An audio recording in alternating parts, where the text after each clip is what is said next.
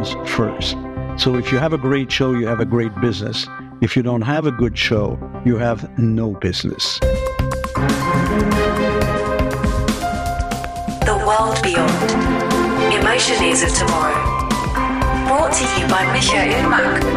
Welcome back to my podcast, The World Beyond, the Emotions of Tomorrow. I'm Michael Mack, and today my wonderful guest is Daniel Lamarre. Daniel is the Executive Vice President of the Board of Cirque du Soleil, but he's also a creative leader, highly thought-out keynote speaker, and a knowledgeable advisor.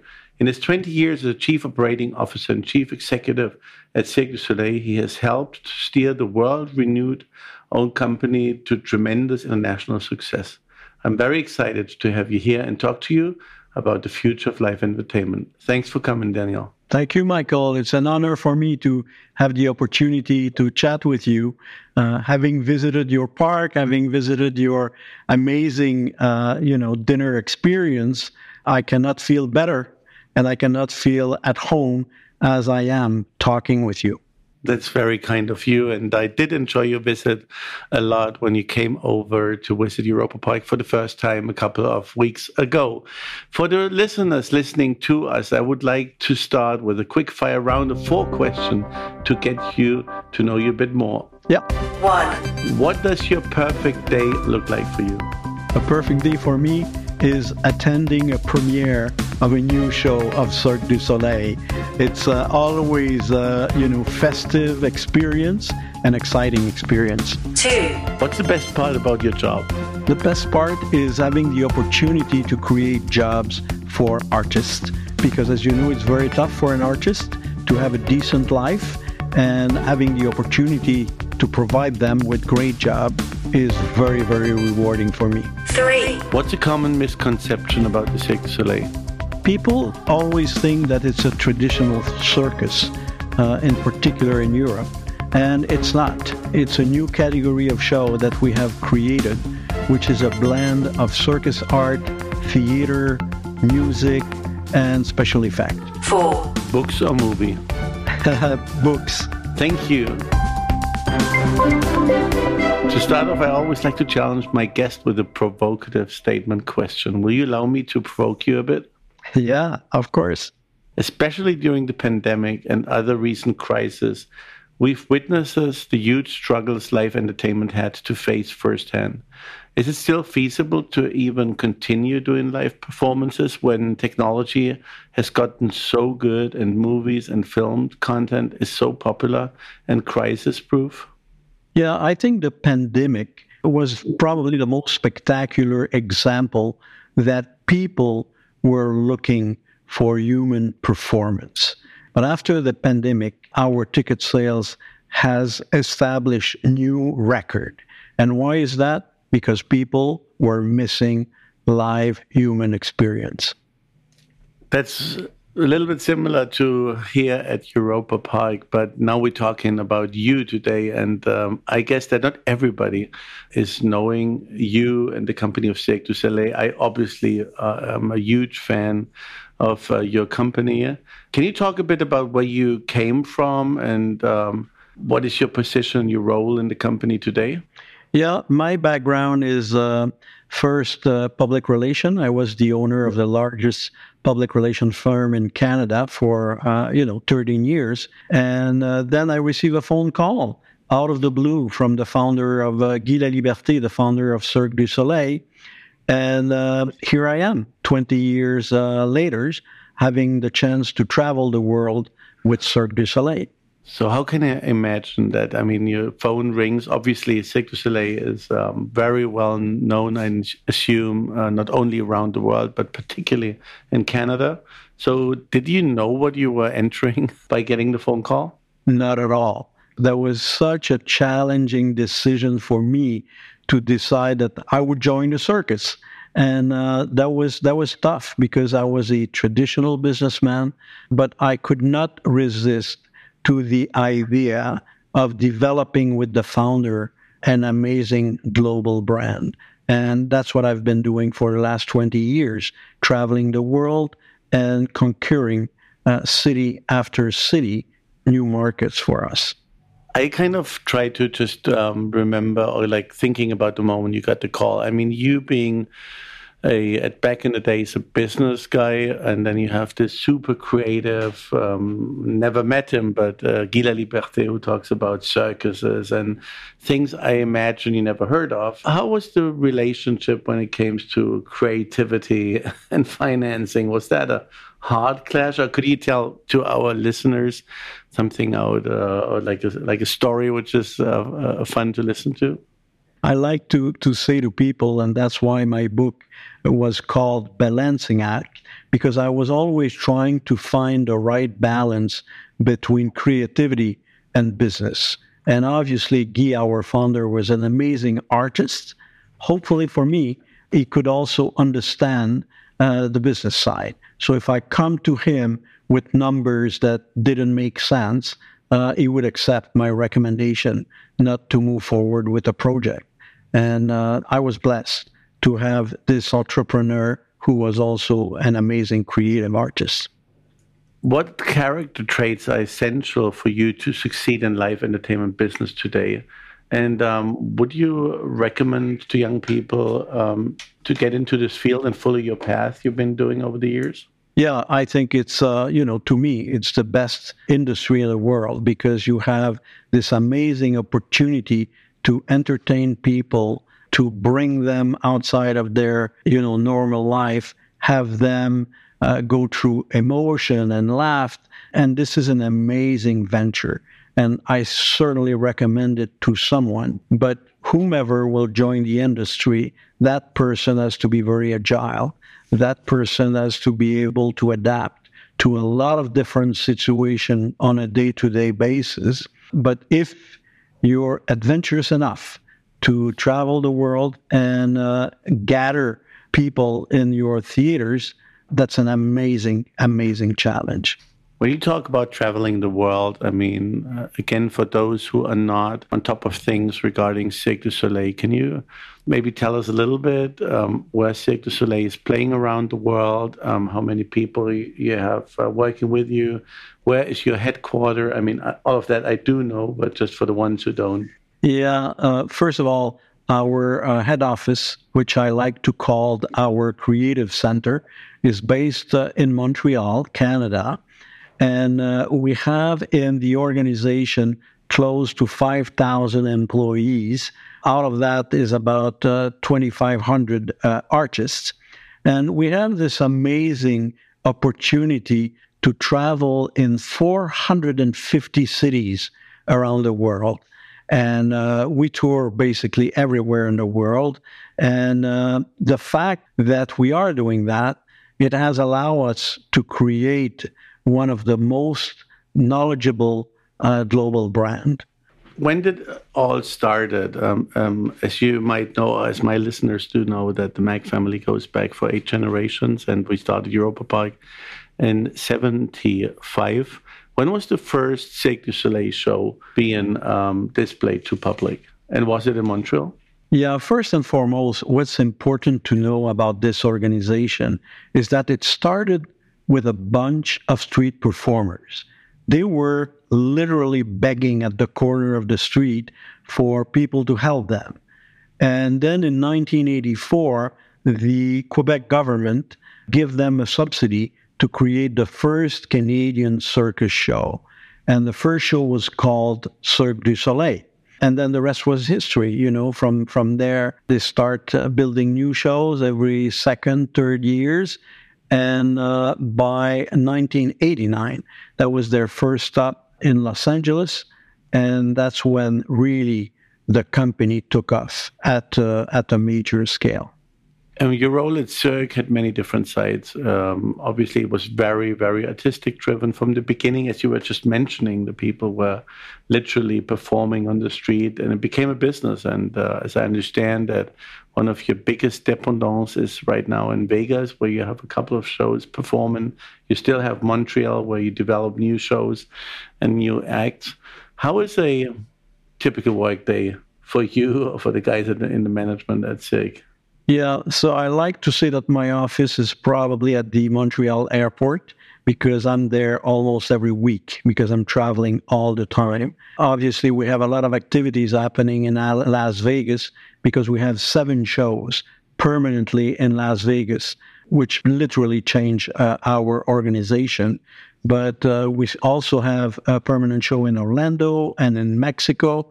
And now we're developing at a very large scale new resident shows around the world. And now in my new capacity, that's what I'm doing. I'm doing deals to bring new permanent shows for the company. The shows, are they always premiered at Montreal, or do you premiere as well in other cities? Like, would you premiere shows also in Vegas, or is it always in Montreal at the center? All the rehearsal of all of our new shows are happening here in Montreal. All the touring shows start in Montreal under a big top, but all the resident show will start wherever the residency is. And for instance, if we bring a new show in Vegas, obviously it will start and remain as a permanent site in Las Vegas. Let's talk about trends and the development of live performances. At Cirque du Soleil, you have a trend group that travel around and identify trends. Can you tell us a little bit about that group and how many of those would be traveling around the world? Yeah, we have scouts literally traveling around the world. We are in the lookout all the time. There is a few things that we're doing. First and foremost, we want to know everything about our industry. So this group will do a lot of what I call intelligence. So if you called me, Mike, and you say, there is a new show somewhere, I will go and I want to see it. For instance, that's why I went to visit you, because I wanted to have the opportunity to see your amazing dinner experience. Every time there is something new happening somewhere, we're going. Either I go myself or I send someone. We also spend a lot of time casting the best artists in the world. So if you call me today and you say, oh, I know this great artist, chances are that I will send a scout. And as we speak, in our data bank, we have over 300,000 artists. And we want to have la crème de la crème, as we say, in order to make sure that all the best artists in the world are performing for Cirque du Soleil. That's fascinating. And as you know, I have a great respect for the people at Cirque because you're doing amazing shows and let the people dream what we try to do with our roller coasters and a bit of with our shows too.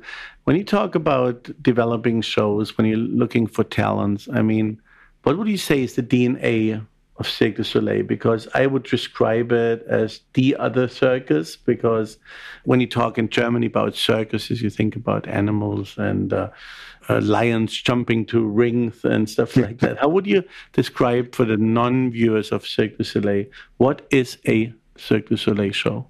First and foremost, we have never had animals in our shows because what we do is getting much closer than theatrical and dance and music. So it's a blend of human performance, dance, music, and the choreography is very, very innovative. We like to make sure that we are always on the edge of creating new acts, creating new category that will give us an edge on anybody else in the industry. So that's why we're in the lookout all the time for new ideas and new artists. What do you believe out of your research are the trends in live entertainment, and what do you expect for the future, what people will be seeing going to the circus? First of all, a lot of people thought that virtual reality and new technologies will kill live entertainment. For us, it's the opposite, because we have seen that people are always in the lookout for new technologies. Having said that, we don't deny that there is a lot of new technologies that is going to influence us and is going to influence our industry. So we are looking for new technologies that are going to enhance the human performance. So if we bring special effect, if we bring new, realities, we always like this to be there to support the human performance. On the other end, new technology is very important to us in marketing. Social media has changed the way we're promoting our brand drastically. And that's why we're not stubborn and think that new technology doesn't influence us. It does. But we have to, continue to push the human performance because that's what our brand is looked for. When you look into life entertainment as general, I mean, we all do face the same problem a little bit, that the fast-paced internet is so quickly, trends are within a day and the other. What do you think is the base for your visitors to go into a 2-3 hour venue? Do you still think that they have the patience in the future to sit still for 2 or 3 hours? Yeah, they do. But that's our challenge, because our challenge is not only to keep them in the big top or in the theater, but it's to keep them at the forefront of their seats. We want them to have emotion. We want them to be scared. We want them to, be excited. And that's what we have to do. So we have to have a pacing. And let me insist on that. The pacing of a show is very, very important. And when we do what we call in our lingo the acrobatic skeleton, we have to make sure that there will be a lot of different acts that will bring you through a lot of different, to use your terminology, Michael, we also have roller coaster.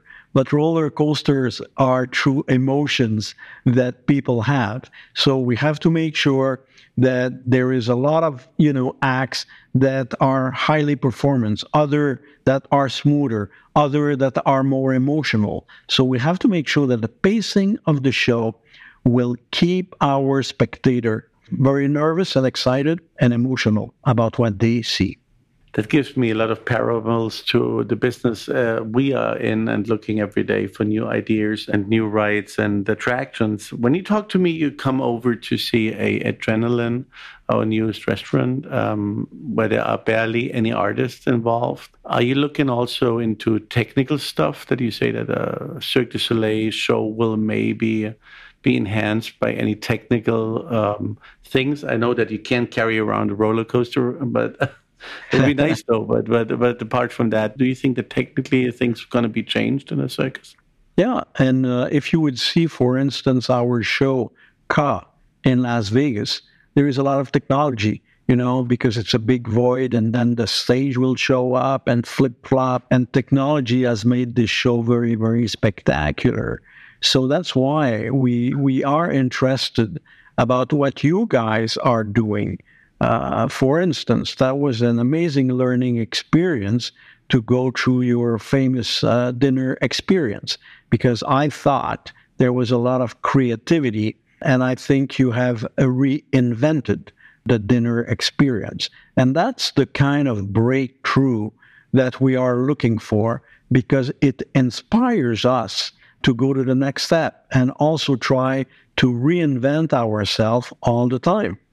And we do have the same problem at the same time, that we need people to come to our attraction. So I don't want to stick too much on the pandemic time, but I just can tell how my dad was feeling building up this company, and then you have a cut because he's so much longer in the industry than I am.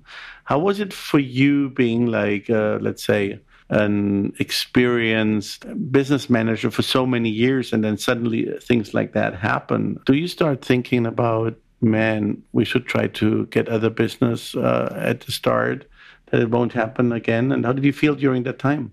That was horrible. Worst experience in my life, because for literally 16 months, the business was 100% shut down. So in this huge building we have here, we were only three, the CFO, the legal guy, and myself.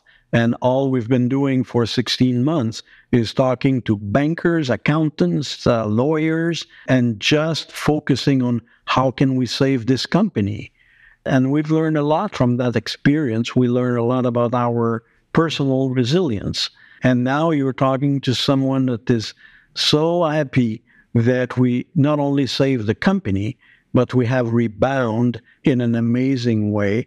And our actual success is a blessing. And calling back all of our employees one by one and bringing them back was amazing, very rewarding. But still, it makes something with you. I mean, you say you've been talking to banks to say if the company was the same over here at Europa Park. Did you have time to even think a bit out of the box to say, what can we do more in a digital, in a non-location-based experience matter? Or are you just starting right now to say, now that we have the wind again, we can think about new formats and future programs?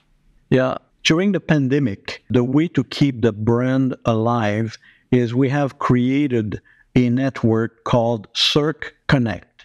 And we were broadcasting every week some content of Cirque du Soleil that we made. We had a very, very short team working on it. And at the end of the process, Cirque Connect has delivered over 70 million viewers.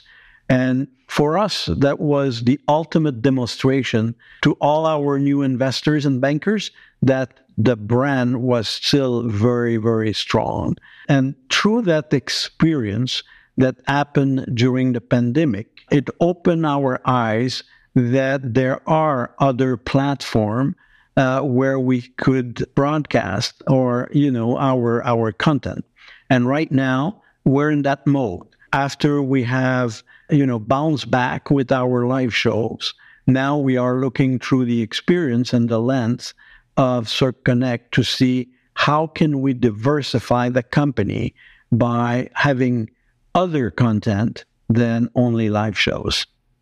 It sounds very interesting and promising. So I want to quickly jump back to the artists and the smallest and the early adopters to the Cirque du Soleil. You've been talking when you visited Europa Park about your cooperation with the local talents. You said that you have a school, that you have housing in Montreal, that you do a lot for new talents. Getting to join the Cirque du Soleil world, I think that was just amazingly to hear. And as you know, with our Talent Academy, we're also trying to give young talent a place that we would host them here at the park and see what's out there for future shows. What is Cirque doing for young talents, especially in Montreal? First of all, Mike, don't forget that you had promised me that you will visit our headquarters. So then which I will. And I will have the opportunity to show you not only our creative center, but going across the street, we could visit the International Circus Art School that we have created from the ground up. And every year, about 20 young artists graduate from that school. And obviously, all of them has a job after they graduated, either at Cirque du Soleil or somewhere else. But as we grow, we like to think that we can hire all of that. Across the street, we also have residence for our artists when they come to rehearse for a new show or if they come for a specific training session in Montreal. So we have developed what we called in Montreal the Circus Art City. And it's looked like a city, which is great. So you would say like a circus is so much more than just a show. It's an own ecosystem where you try to actually think in a generation to pass on the passion of entertaining people. Is that correct? Yeah, it's correct. And you're right in using the term ecosystem because a lot of companies in Montreal started with Cirque du Soleil. We have a staging company that has developed itself and now is traveling the world with us. We have a new special effect company that is also developing internationally. So we're very, very proud that the impact of Cirque go over and beyond our company, but it has created a Canadian ecosystem that now is developing around the world. When we talk about new products, and we've been speaking about that when you were visiting us earlier this month, Is the conference you were developing, and I know you've been heavily involved in the C2 as well. For those of you not knowing what it is a conference, as I understood, being mixed with entertainment made by Cirque du Soleil. Is that a product you looking to expand, or those kind of formats? And can you tell us a little bit about the C2 as such? Yeah, I'm very proud of that because at the genesis of this organization, it started with the owner of our ad agency, Sidley, that came in my office and said, we should do something more creative and build, an international creative event in Montreal. And it's called C2 because it's the two C are for commerce and creativity. And having the opportunity to be one of the founder of this organization, I'm very proud that it lasts that long. And now we are thinking about expanding this venture. But it's amazing because every year now we have over 2,000 people from around the world coming to that event. And I'm still heavily involved and excited that we will be again presenting and hosting people from around the world next May in Montreal. So the convention will be for a couple of days, am I correct? And it would be like all different kinds of new stuff to discover, or what's the essence of C2? Like being different, that's for sure. But we want to bring whatever is considered a breakthrough in the creativity world. So we bring, the best creative mind in the world. We do a lot of networking. So we do a lot of workshop. So if you come to that event, you will have to meet with the most creative people in the world. You will also have the opportunity to exchange knowledge and capabilities with other entrepreneurs from around the world.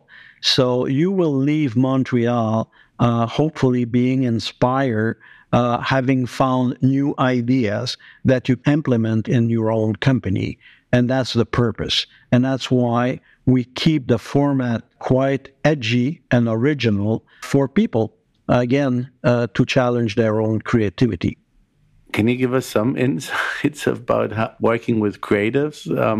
I'm not quite sure if everybody appreciates you coming back with a new idea, telling a creative what to do. Or how would you define the process between financial success and creativity and free spirit? Yeah, first of all, I have my personal expression, which says that in the words show business, show comes first. So if you have a great show, you have a great business. If you don't have a good show, you have no business. And that's why I always push and support our creative people to come with new ideas.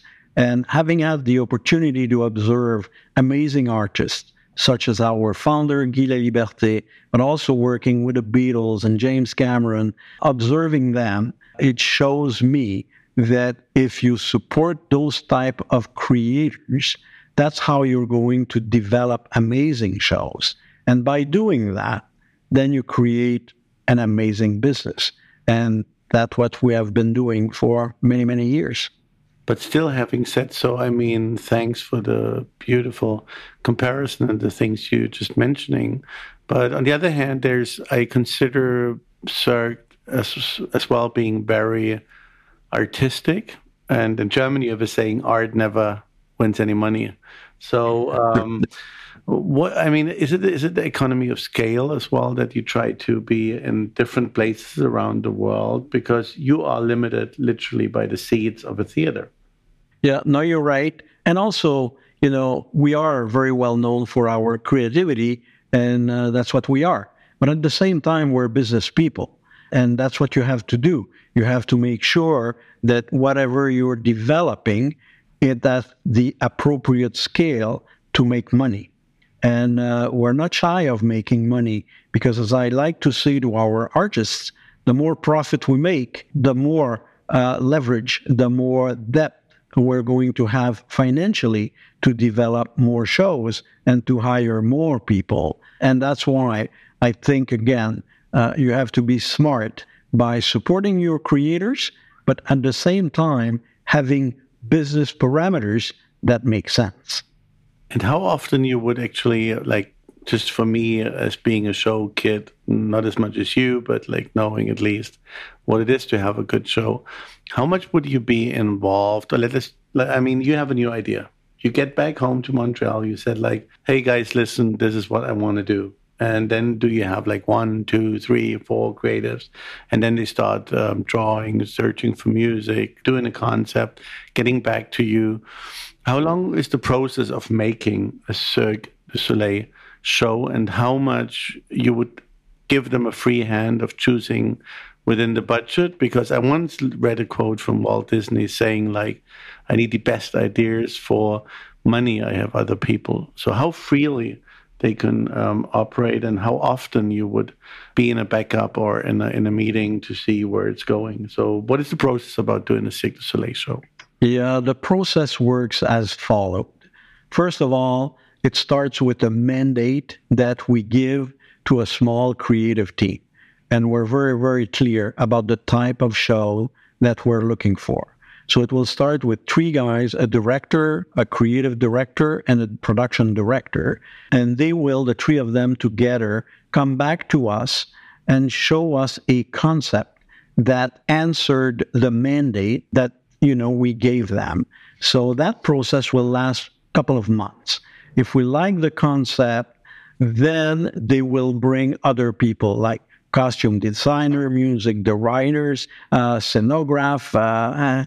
So from 3 people, they would move to 20 people to develop entirely the show concept, the scenography, everything. Then they will come back to us. And that process, because it's kind of back and forth between us and them, will probably last for an extra 6 months. So we're now up to 9 months. And then after that, when we all agreed on the content of the show, including, the casting, everything, then they will hire the artists and then start developing the costume and everything else. And then the production process as such will last for an extra 9 months. So developing a new show of Cirque du Soleil will take between 18 to 24 months, depending on how the process is going to be smooth or how much it will ask iteration of the content. And do you have several creation going simultaneously, and then you would say 50% makes it to become a show, or do you just go one by one? Yeah, we normally would develop probably 2 to 3 shows at the same time, but no one will be involved on more than one show, because we think that the creator has to be dedicated 100% to that one great shows that they're working on. So if we're developing on 2 or 3 shows, then it means that we have 2 or 3 teams working at the same time. The only people that are involved on all the process are the creative vice president, the CEO of the company, and myself. And we will review on a regular basis, which is normally depending where we are in the process, every second month, to review the progress that the team is doing. When you talk about the digital age and about the pandemic, where we just communicate via digital media, and now we're doing the podcast recording over the internet, so we're not here in person at Europa Park, how important is it for you to sit together in a room for creativity, or do you think that everything can be done on remote? No, I think there is nothing that can, be as much fun and creative than having a good meal and a good bottle of wine. And I truly believe that you have to have formal creative session, but you also have to have informal, because in chit-chatting among ourselves, then comes new and great ideas. The good news, though, that we've learned from the pandemic is that we don't have to travel all the time, meaning that we can have a meeting, for instance, between our international employees, our Vegas employees, and us in Montreal. We can now meet on a more regular basis because every meeting doesn't have to be an in-person meeting. And so that's why now I think we have the best of both worlds, learning from Zoom and Teams, but also keeping the creative process with in-person meetings. And they all would take place in Montreal, as I understand. Yeah, exactly. And, when you will walk in our creative center, you will understand why. Because it's a very creative environment when it's fun for creators and artists to live here. So we've been talking a lot about the creation of a show, about traveling around the world, digital devices, person meetings. I would touch, before we talk about technology, so it's like Cirque du Soleil trying to, in a kitchen, you talk about the fusion, bringing brands together, which not lookalikes. I'm having in mind the beautiful theater you built in Mexico together with the Vidanta group, which you would never expect to have a dinner show in a resort far off away of a city. You've been at Portaventura. You have several projects at special locations. You've been to New York. So is Cirque du Soleil taking place more and more in amusement parks, resorts, and city environments? Yeah, as you know, we have a show at Disney in Orlando. And as you just mentioned, we are in a resort. So the big change here is the following. When I joined Cirque, we were developing a show, and most of the time it was to travel around the world, and we will say, this is the format, we're developing it, and people will come. We changed that approach, after the pandemic, and then we're more market management approach, which means that we look to a specific market and we say, how can we optimize our presence in the market? To give you an example of that, we have a touring show at the Royal Albert Hall in London. But for us, that's not enough because London can take much more Cirque du Soleil content. So now we are developing a dinner show in London. We're also looking about having a spectacular big show in London as well. So we think there is more room in London for more content of Cirque du Soleil. In a resort like, Riviera Maya, or soon in Puerto Vallarta, obviously there is a good tourist base, but that market cannot accommodate a big show of Cirque du Soleil. That's why we have developed the format of a dinner show. So that's what we're doing right now, is developing content that will fit the market that we're aiming at. I'm a huge fan of immersive theater, as you might know, and we're just in the phase, actually, of doing our own immersive theater called Eden's Manor, Balthasar's Secret, which will take place at our new Dramatica format this year at Europa Park. What is your feeling about immersive theaters, and is Cirque yet there, or are you going to be there soon? Yeah, good news is we will. We should be opening in a year from now, a new immersive experience based on actual content of our show, but presented in an immersive way. So I think it's, when I was talking earlier about diversification, that's one development axe of our diversification. And again, that's why we're exploring other possibilities as well. And that's how we're going to be able to bring more sustainability to the company by having new sources of revenues. So can you tell us in which country it'll be, or is it secret? It's secret for now, but it will be a touring immersive experience because that's what we're good at. We're very good at touring in several cities around the world. So we'll start in the U.S. and then we'll tour internationally. Okay, so we keep a good eye on your development. Do you know when you announce it? So we can Yeah, screen the internet? yeah. It should be announced within a couple of months. Excellent. So you never know. So let's see what comes out to your immersive theater.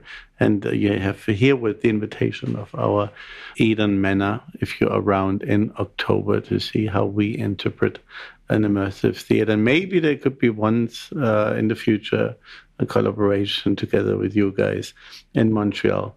Going slowly to the end of this interview, what can an amusement park learn from Cirque and vice versa? Yeah, again, I think, and what I like about the relationship, Mike, that we are developing is that we come from two different worlds, but we come from the same world to a certain extent because we want to attract people with new content. So I'm very glad that, we could learn from your amazing laboratory, which is, Europa. Theme park. What you're doing there is amazing, and I just hope that in the same breath, you can also learn from what we're doing. And as you said, that would be great if we can find one axe of collaboration, because I have a great deal of respect for your family, for your content, and I should say for the way you're seeing the business. And you are an innovator. And that's what's appealing to us. Thank you so much. Now we can stop the podcast. Thank you very much for giving me that nice candy over there. But is there anything you have in your mind which you'd like to ask me before I'm going to ask you my last question?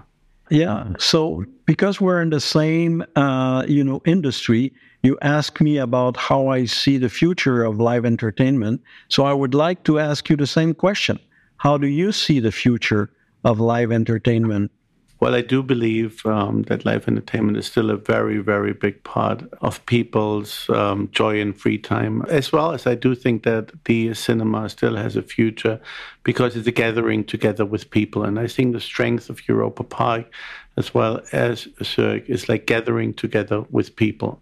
I do believe, though, that digitalized products are getting more and more important, and it'll take some time, I guess, till we are back on the track when it comes to digitalization, because we never had to do it as strong as we have to do it nowadays. I was quite amazed when I was seeing the German computer fair, and you have Stranger Things, a Netflix TV series, which is hosting a stand at the computer fair, and the people are going bananas of seeing their favorite game, and they can touch it and they can feel it. So I think that we're going to implement a lot of digital brands to our shows and parks, and vice versa. I think becoming a brand more and more digitally and interact much more with our guests, that they maybe can choose in the future an ending of a show, or even they can get in contact with the artist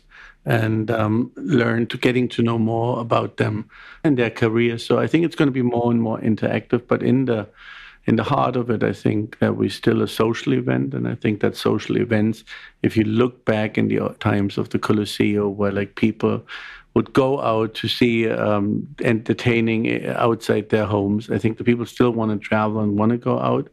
But I think they also want to discover the brand in their living room. So I think this is going to be a very, very difficult but not undoable time. And I do believe that big brands are doing more and more joint ventures, whether it's been with other resorts, as you know, with the Vedanta Group, where we're also delivering content, not only the attractions. So I think that Cirque, Europa Park, Mack is the perfect fusion for future projects. And I think it's going to be more and more a fusion of different things. Also, the computer brand industry. So I think that we also have to be taking place in the metaverse or in gaming or whatever the word will be in the next years. 7 years from now. As always, my last question is, what will the world look like in 7 years' time regarding your area of expertise, Daniel? Will we still enjoying stage shows in the way we are today? Definitely, because I still believe that people will be looking for human, performance in 7 years from now.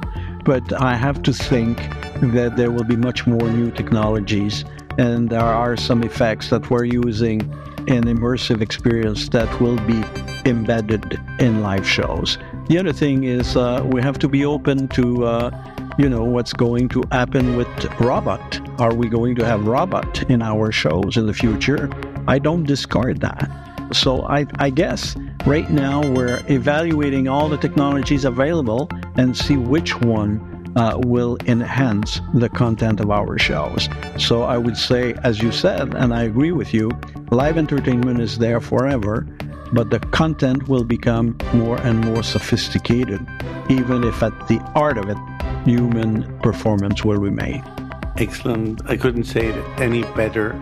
Thank you so much. A little hint from my side, Daniel was as kind of sending me over one of his books called The Balancing Acts, Unleashing the Power of Creativity in Your Life and Work. I have to say I haven't read it yet, but I will do so. For all you out there who want to know more about Daniel and his fascinating career, go and buy the book. I think it's available in English and French. So thank you so much, Daniel, for being my guest today. It has been wonderful to talk with you about the future of live entertainment. It is always such a pleasure. And of course, meeting you in person here at Europa Park, or as I promised, in Montreal. And I will promise to you it's going to be this year for sure. So thank you all for listening today. Please tune in the next time again to uncover more what the world of tomorrow holds. Goodbye, Daniel. Goodbye. Thank you. Michael Mack presents The World Beyond. Emotions of Tomorrow. A Mack One production.